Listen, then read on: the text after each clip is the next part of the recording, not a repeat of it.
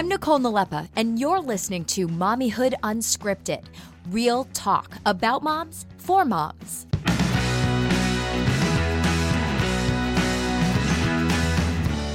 Hey everyone, welcome to episode 9. We have Dan Ackerman joining us, and he leads CNET's coverage of computers and gaming. He's the editorial director there. He's the guy to talk to if you're looking to, get your child their very first cell phone. And if you're trying to figure out, how do you control your child's screen time, he is the expert to talk to. He's written about technology and culture for more than 20 years and actually appears regularly as a TV talking head, including many years as the in-house tech expert on CBS This Morning. So thank you, Dan, for joining us. A pleasure to be here. And you were on CBS not too long ago, actually talking about this topic. It's a hot topic, especially as we get into the back to school season. And yeah, everybody wants to know about when should I get my kid a phone? What should the rules be? We know they're asking for them. So it's on the top of a lot of people's minds. And it seems like a very stressful topic, just one of the many that parents are up against when their kid hits a certain age, right?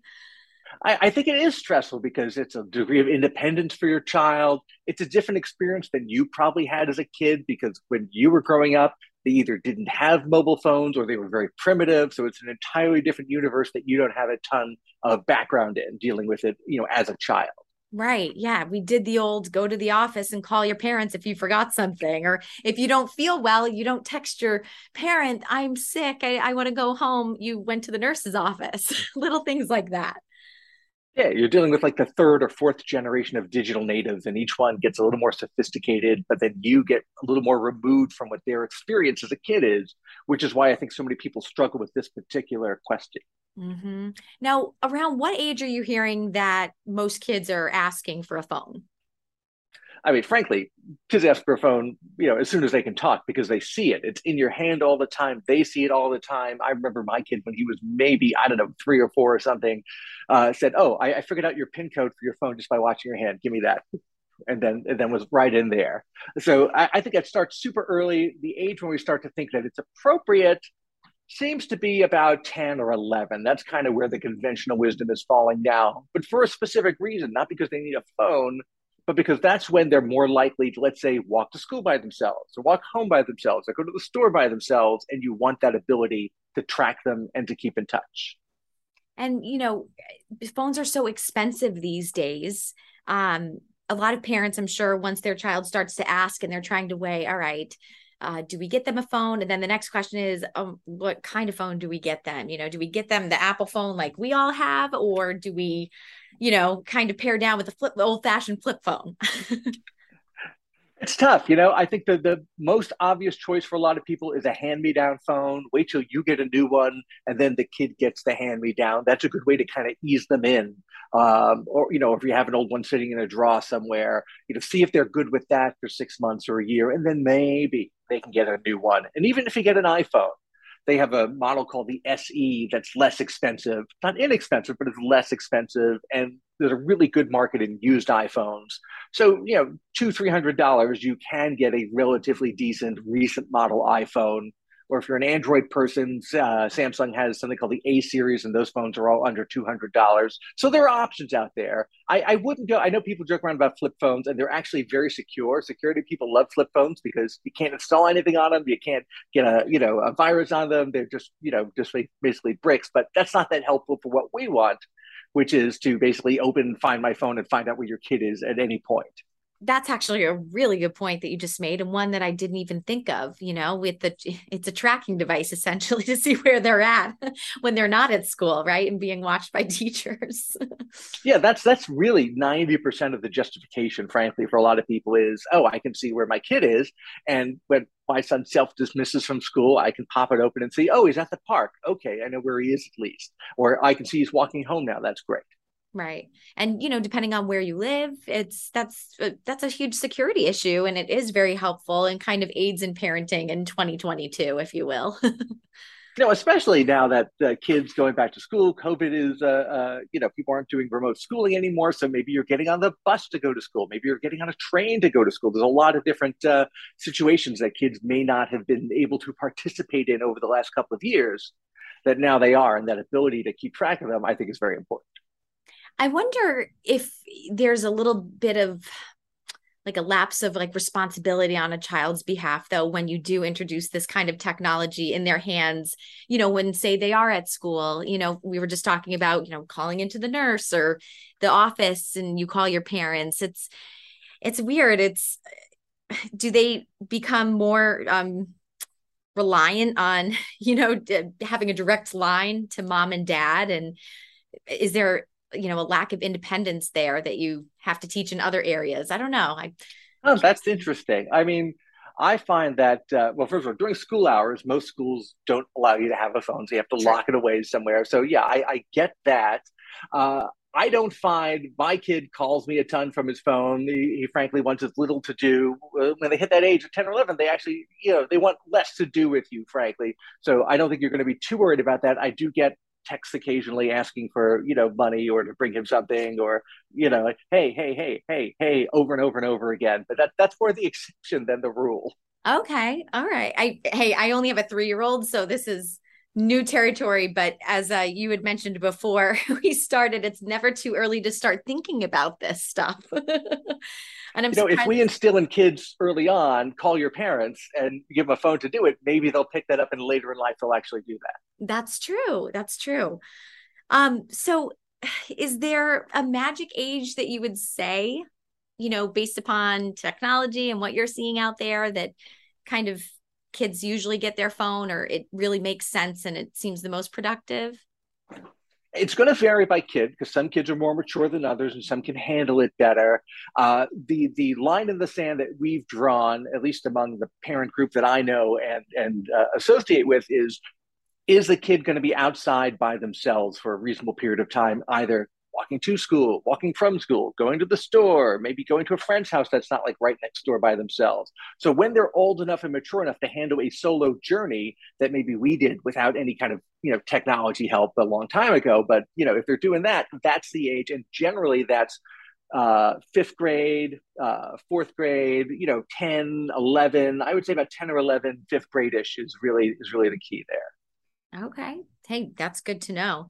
And for those who are getting a smartphone and, it's not as locked down in terms of the capability that it, or what the capability they have with it, we're talking about apps. It's so easy for kids to get sucked into social media, TikTok, what have you. Any advice there? There's a lot you can do. There are tons of companies that will sell you kind of nanny-ish software that will like lock things down on a phone. The kids, frankly, are more digital native about this stuff than we are. So they're always going to find a way around anything that you put on there. The easiest thing to do is if you have an iPhone, for example, there are actually great screen time and parental control settings built in. So if your kid has a phone and their Apple account is a child account to your parent account, it's very easy to set what hours the phone will operate, what hours it can use gaming apps or social media apps, or specific times for specific apps. Like you can go on YouTube between 4 and 6 o'clock on Tuesdays, and that's it. So you actually can do a lot of that stuff.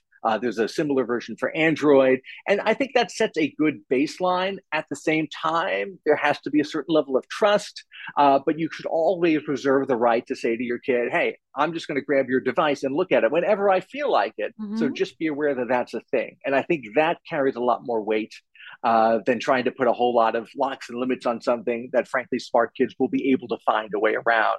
That's just kind of my philosophy on it.